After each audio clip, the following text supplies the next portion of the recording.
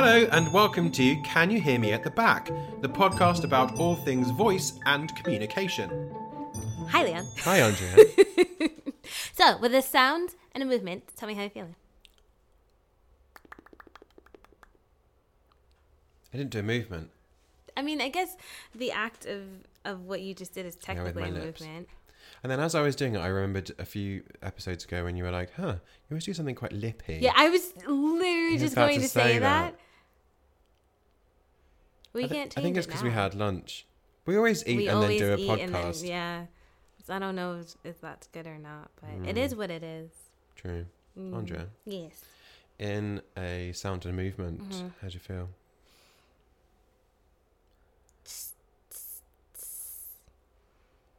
Wow. For those of you that aren't watching YouTube, Andrea sort of cupped her hair and made a sort of, well, you heard the sound, but as if your hair was crunchy or your brain was fried. My hair is a little bit crunchy today. Is it? I put a little bit of different stuff in it. And look, it's an ongoing struggle, my hair. I mean, me too. For very different reasons. For those of you who don't get the joke, check out YouTube or my website, leontrainman.com. I mean, .co.uk. Not .co. Yeah. Yeah. And I get that. So I've got a thing about people touching my hair. It's a very big thing.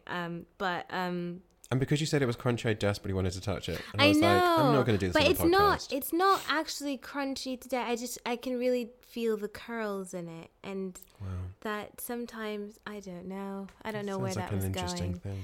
It was. You can feel the curls. Yeah, because sometimes it's just frizzy and you just feel frizz, but I can actually feel like the coil. The coil of the curl. I got a word for you. My mom the other day was just like, she's like, these people are causing me so much agina. And I was like, Mom, I feel like that's not your word. Have you heard of that word? Agina.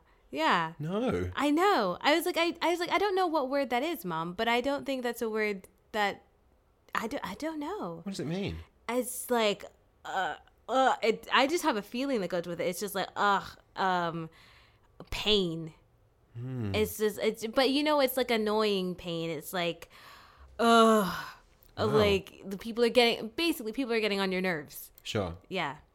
When you said it, I thought she'd mispronounce angina. Like, these people are giving me a heart condition. I mean, possibly. Maybe that's where it stemmed from. Maybe that's what the root of the word is. And then somebody was just like, instead of angina, it's agina now. I do feel like etymology is not really our thing. It's true. And also, etymology is also a bit questionable in any case, isn't it? Let's be honest. That's very true. So what are we talking about today? Good question. That's a really good question. Anatomy and physiology, two of my favourite words. Are you doing a little sexy dance? I am. She's working her anatomy in a physiological way. Yeah. Because last ep we talked about so down with the lingo. It did take me a second. I was like, there's an EpiPen? No, not EpiPen. I was like, focus. We already just stopped focusing. So we talked about what is a voice coach, what do we do, who are we, what's the deal? And we talked a little bit about breaking it down to three subsections. First subsection, anatomy and physiology, the sort of workings of what's going on. The second one, acting and theatre. Sort of acting and theatre? Mainly acting. It was mainly acting, sort of but it was theatre. like the voice in the context of acting. Yes. Voice and acting. What's the podcast about? Sure. And then the third one, as per our tagline, voice and communication. So this is the follow-up episode to that ep. Interspersing it with working on me. Lingo. So this one's anatomy and physiology. So, yeah. What's the deal with anatomy, huh? Oh my gosh, so much anatomy. I'm not gonna lie. Anatomy scared me a bit. Yeah. When I went into, especially when I went into to Mavs, I was kind of like, I was an English major. I was a linguistic major. I purposely did not go into science because I was like, do you not want to touch the squishy bits? But I love I liked looking at it. I love the squishy bits. I dissected a frog when I was like in middle school. Oh. Yeah, it was really cool. And we did a baby shark, which I think is illegal now. Baby shark? Yeah. Baby shark. No, stop it. Sorry. For everyone listening, really sorry. But yeah, like, so I like looking at it. And we looked at like the heart and how the gills work and all that kind of stuff. Oh, but cool. but I think there was something really daunting about looking at it in humans. And I don't know. I think I think there's like you know what it is? I think it takes time for that information to really sink in with me. I think I can learn it, and then be like this, and this. But it's actually only been since I've been like teaching like full time that I've gone, oh wow, wait. Of course that makes so much sense. Yeah, that's really useful. Of course. Yeah. I think I always really liked biology anyway. I quite like science anyway. Nerd. No, I do. I quite like biology. I've always quite liked biology. In fact, if I hadn't been an before I actually made the sensible decision and decided to go to drama school, such as that's a sensible decision, I had been investigating becoming a veterinary scientist. Wow. And doing equine veterinary surgery and things, which was going to be really cool and work with horses in my life. And then I realised I'm really terrible at maths, which for the Americans or North Americans, math is when you do one sum. Maths is when you do more than one sum. That's an arbitrary rule that I made up recently. But I'm sticking to it. I was definitely I was like, oh my God, he's going to tell me what the difference is between math and maths. No. And then... No. You just... I mean, we're like mathematics. Yeah. So we just do maths. So you're like mathematic? So what is it, one sum? No, it is still mathematics. Yeah. We just leave out the S because like we just stay with it being a plural thing. Yeah. And to be fair, it is plural because there's more than one theory of mathematics, isn't there? It's like... I mean, seriously. Yeah. You've just cracked the American lexicon. Strike 3. So, yeah. I was really into that. And actually, and then I decided, I don't think I want to do that. I'm going to go to drama school. And then I was like, how about genetics? Love a bit of genetics. Very interesting. For any of the geneticists out there. I like Mendel's graph. That's the only thing I remember from genetics is Mendel's chart. Is it Mendel? Is it Mendel? Who does the it's the chart with the square. Oh, 1 in 4 chance. Yeah. Sure. I mean, that is literally my only genetics joke. Like on the rare occasion that I meet a geneticist, I'm like, look at there's a 1 in 4 chance I was going to meet you. And they're like, that's so funny. Probability. So anatomy was your thing. Anatomy I really enjoyed. And for some reason it just makes sense to me. I kind of just remember all the bits. And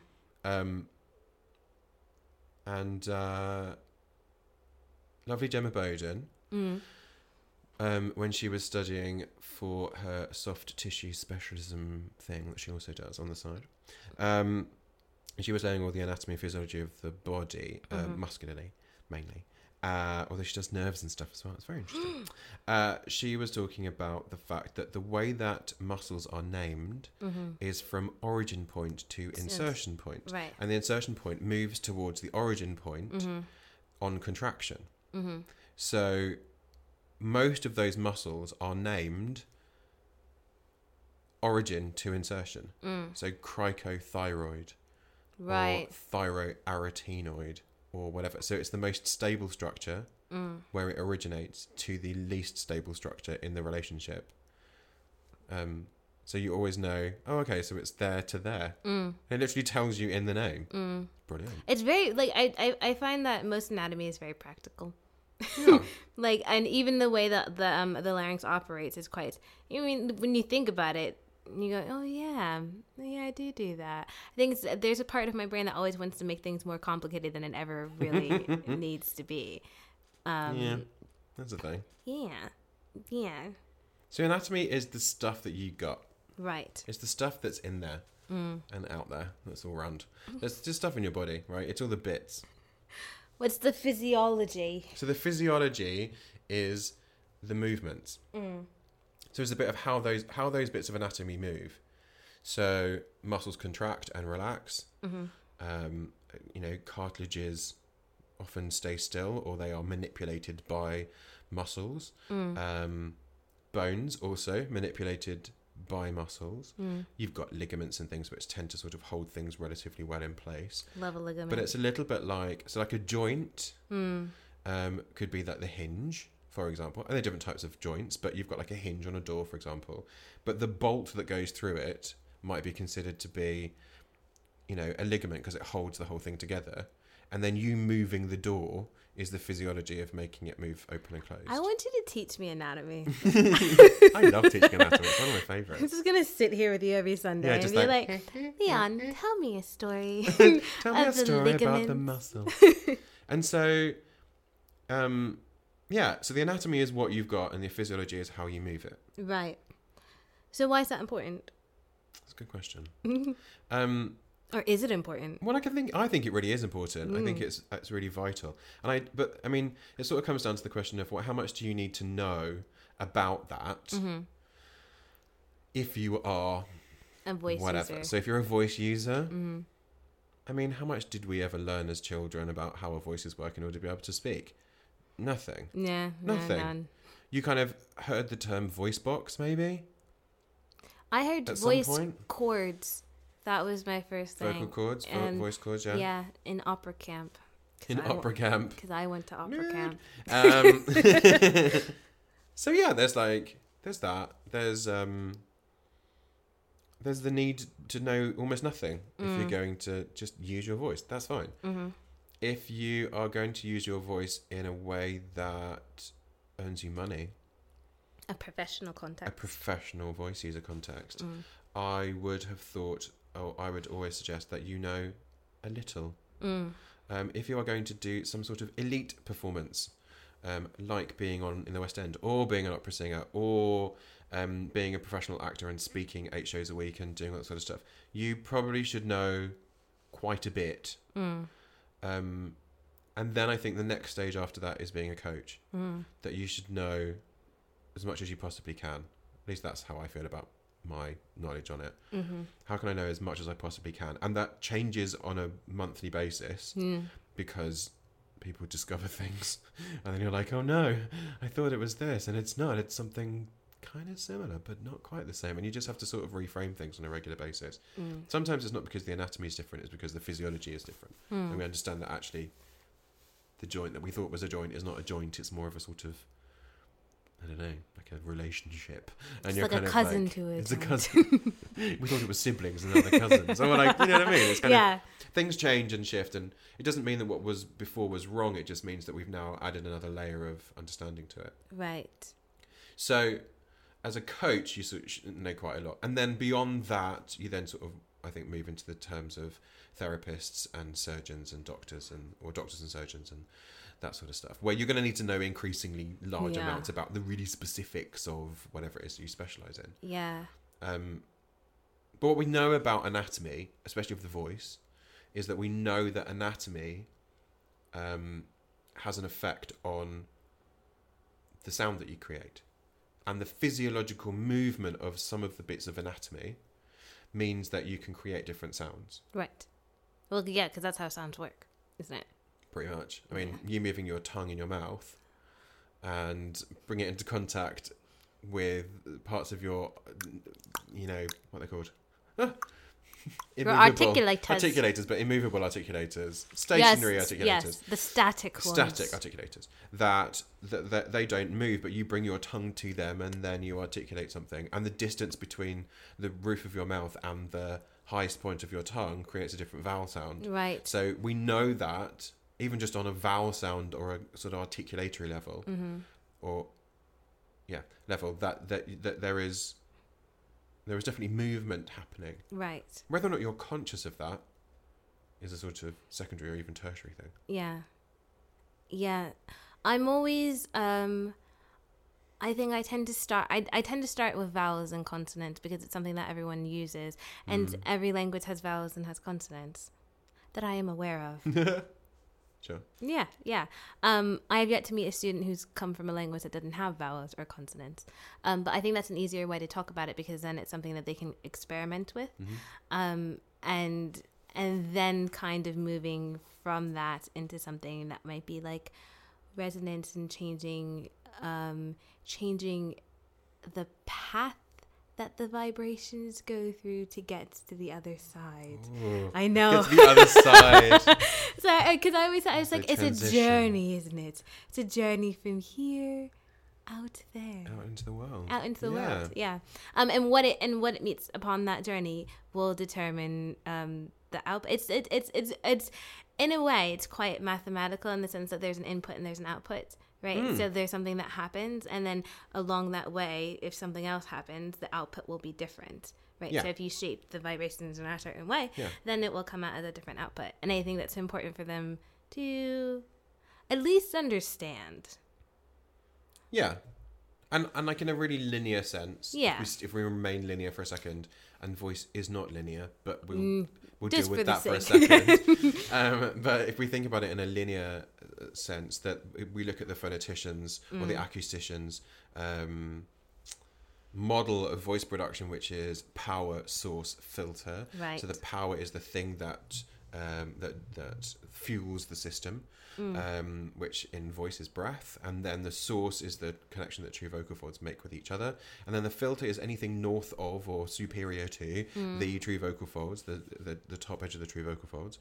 And any way that you change the filter between the true vocal folds, as I said, true vocal folds, and the end of the tract, so whether that's the end of your nostril, or whether that's the tips of your lips, the edges of your lips, whatever you do on that journey, as you said, on the path out, that's going to filter the sound in a different way. So you're changing the harmonic structure, you're changing which bits are more audible or less audible. It doesn't mean the sound's not created. Right. It just means that you've filtered it in a different way. Right. Much like if you make a coffee. Yeah.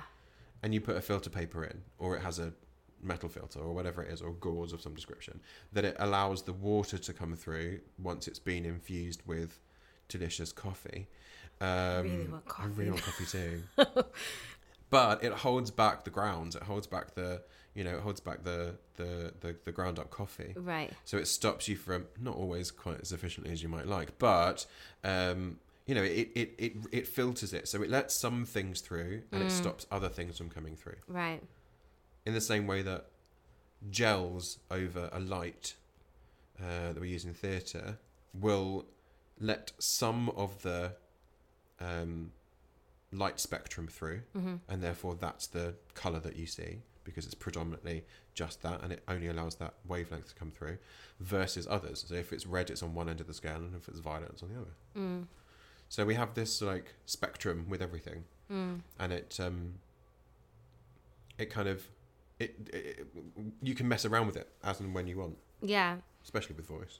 Yeah, and especially for first years, that's kind of all like in terms of like a way to look at the voice, which I feel like we'll do another podcast on methodology, method, and technique, and all that, and what that is. Yeah, that'd be fun. But just as a way to look at something, I put it in those terms, because I think at 18, 19, that's kind of all my ink, and studying on like a drama course, that is what your brain can handle. And often we had this discussion earlier that maybe that's a really scary thing, doing lots of anatomy, and how do you decipher what to do with it, and oh my god, panic. Right. Yeah. And then we were talking about that, and I said, well, how about being a doctor? You spend the first year. Yeah. Or being a therapist, or being someone who works clinically or medically, you spend pretty much the first year of your training dissecting a cadaver, looking through Grey's Anatomy and reciting, head bones connected to the neck bone, etc. Probably more sophisticated than that, but you know what I mean. Yeah, I just had an image of doctors just sitting in a room going, head bones connected to. And it was like, I don't know why. That's week 1 medical degree. I'm pretty sure of it. You will now have a singing class. And because I always thought that I wanted to be a doctor too at one point, but then I realized I just really liked watching Grey's Anatomy, which is not the same thing. Oh, that's so not. Yeah, I had that with ER a bit. Right, where you're just like to live with George Clooney, but sure, that's exactly what it was, and I was like, no, I just like what it looks like on TV, because everything looks better on television. But yeah, and I think what you said before, as we were talking, we talk a lot. We do talk a lot. About the configuring the voice to achieve certain. What did I write? To achieve certain styles in genres and different contexts. so that knowing the anatomy as a voice coach can help you to, I don't want to use the word manipulate because there's something negative about the word manipulate, but configure. To configure the voice in such a way to get the desired outcome, or an outcome that is more desirable to the context in which you're working in. Yeah, and to the aesthetic of the people that want it. Yes. So whether that's the director or the producer or the actor or you. And obviously working in, I mean, I say obviously, not obviously, but it is clear to us that working in a rehearsal room, right, as a voice coach, we don't have the final say. Right, yeah. And nor should we. That's not our responsibility. Our job is to facilitate. Right. So turning to the director and saying, what would you like? Yeah. And in conjunction with the discussion with the actor and the director, what would you like to do? Director, is that what you want? Great, let's go away and work. And then our job is to decipher a means of getting that person from the place they are currently to the place they need to be. Yeah. For the purposes of the And I think there's play. something quite, there's something really tricky. I think we'll talk about this when we get to acting in theater in a voice context. But I think there's something really tricky about when somebody says that they want a certain sound. Because oftentimes whether it's a director, a producer, whoever it is that is dictating it, does not have the same terminology that a voice coach would have. And so there is a bit of, and this comes back almost to like a communication and linguistics thing. And there is a bit of translation that is involved. Absolutely. And if you have, I think, a very clear understanding of sound in terms of what is happening both acoustically and what is happening anatomically to produce that sound, then it could be easier in your brain to go click, click, oh, it's this, this, this, or this. Absolutely. And then translate that to in actor speech with the actor. Yep. And in their conversation. So you're almost like a translator in some sense. Always translating. We're translating. Constantly translating. Conslantically translating. Constantly making up language. It's a great new well, word. we do have ludic forms of language, so Ooh. I know. What's a ludic that form is of language? my favorite thing. So way back in the day, I took a linguistic anthropology course. I know, with one of the, I love this man, and I still remember his name, but I don't want to say it in public in case he's like, well, I never said that. I did really well in the class because I love this person so much. Sure. And we were talking about different that was year 9 English for me, but there was a different reason for that. Okay. But there was this thing where we were talking about what's the difference between forms of communication that we find in animals and forms of communication that we find in humans, and why is that a language, and why are some forms of animal communication just codes and not language? And one of the things was that humans have ludic forms of language in which we can make up words and make up grammar constructions, right? That still communicate what we need to communicate with. But not done so in a standard or normal way. So children do this a lot. You've seen like 8-year-olds who have their own secret language with each other. It's just my favorite thing. And just like create silly words with one another, and it's all cute and beautiful. But that tends to be quite unique to humans. To human beings. Yeah. So our conslanting. What is it? It's gone now. Don't know. King's Landing. So there's all of that to sort of consider with translating what's going on in a rehearsal room and trying to then not just translate it in a way that the actor makes sense of it. So because you're not a mediator, right? Or we're not mediators. It's more about actually deciphering what it is that the director wants, deciphering what the actor wants, working out where the actor is now and how to get them to that place, so that then you can be a servant to two masters, which is tricky even at the best of times. Oh yeah. So it's a convoluted and complicated sort of relationship, but the clearer you are, or the clearer you can be about what somebody is doing, right? That is connected to. For me, I work quite physiologically often, especially when it comes to, I need them to make this sound or be louder or quieter or more this or more that, and it's kind of, they're doing it, I can see them acting it, but they're not, it doesn't sound like that. I'm like, okay. So I know that certain sounds equal certain physiological movements. Right. So therefore, I'll give somebody a really specific exercise to make that physiological movement happen, right. to engage some muscles and make them feel the effort that's working in that particular place. And then we'll sew it back into the technique of doing that scene. And can you feel that moment, place it in that thought, add an extra kind of dimension to the way you take that breath or the way that you move that thing or whatever it might be. Can you technically and artistically and with nuance work that into the thing that you're doing? Yeah. And then hopefully we sort of have an outcome that is what we wanted. And if it's not, it's quite quick to change because you only did one tiny thing. Yeah. And I think that comes down to process, which I think we'll talk about at some other point. And there being a process, especially in coaching, because the process of coaching and the process of teaching are very, very different. Totally Because sometimes in teaching you might not see an outcome for quite a bit of time, but in coaching it almost has to be immediate because they've got things to do either that day, that next hour, that next in the next 5 minutes. That it has to be done. But there's something in that some people do work physiologically, and then some people work not physiologically, but working. So if there's a thought, breath, phonation process, working from the thought and breath into the phonation as opposed to working from the phonation, and then linking the phonation back to the thought and the breath. If that makes sense. Yeah. It's the same sort of thing as saying that voice is linear in the same way that acting is not linear either. Right. That there is a sort of dynamic equilibrium. There is a kind of movement between both sides of that relationship. Whether or not, in rehearsals over the last few months, and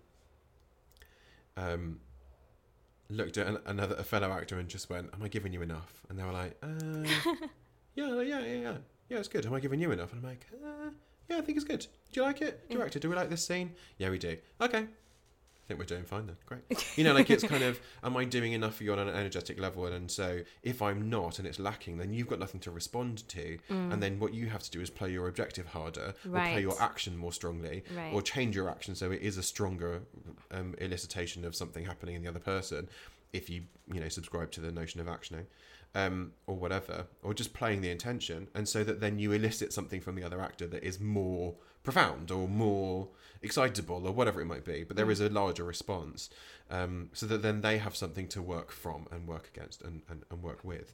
So with that, it's kind of, in voice terms, it's kind of not dissimilar, because you actually, there is a backflow effect as well as an upflow effect, and there's all sorts of other things that are going on, and working out and negotiating those things with a really clear idea of what the anatomy is and how the physiology affects the sound, that then whether or not you start with anatomy or whether you start with the sound, it kind of doesn't matter as long as you join the dots. And it's different for each person, because I know there are some actors who are like, tell me what is happening first, so tell me what's happening anatomically wise, because they have that knowledge and they would like to know.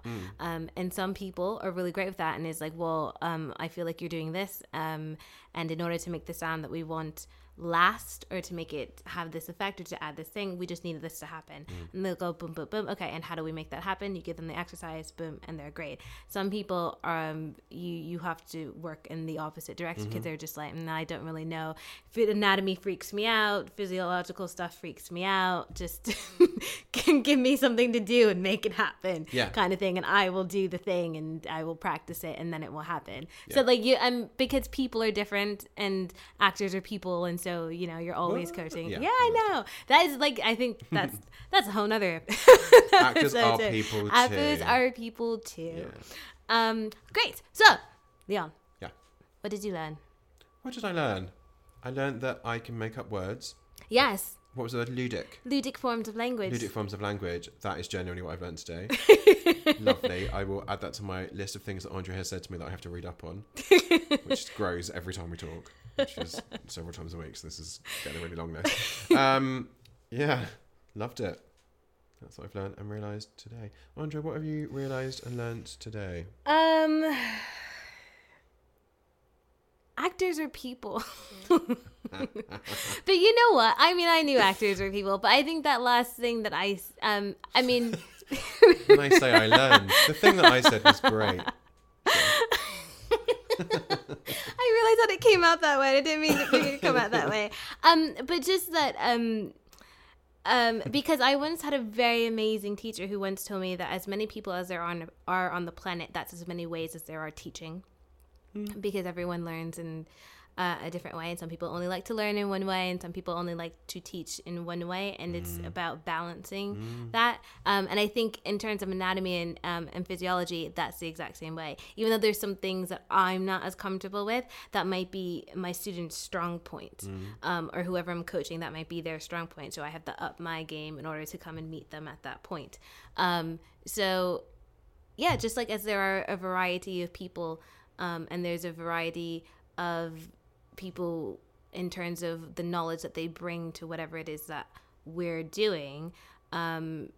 So there is a variety of ways of teaching and a variety of ways of interacting with interacting, I think is a big thing. Interacting with anatomy and physiology in a way to get what you need from whoever you're working with. If you want to contact us about anything we said in the podcast, you can reach us on Twitter at CanYouHearPod, or on Instagram at CanYouHearMePodcast. Or you can search for us on Facebook and on YouTube. Or email us at canyouhearmeattheback@gmail.com. You can find me, Leon, on Twitter at Leon Trayman. Or me, Andrea, at Andrea Fudge on Twitter. Please support the podcast by subscribing as a patron on our Patreon site. The link is in the show notes. To keep the podcast advertisement-free, as well as get access to cool extra stuff, discounts, bonus episodes, as well as supporting ongoing voice research funding as well. Okay, love you, bye!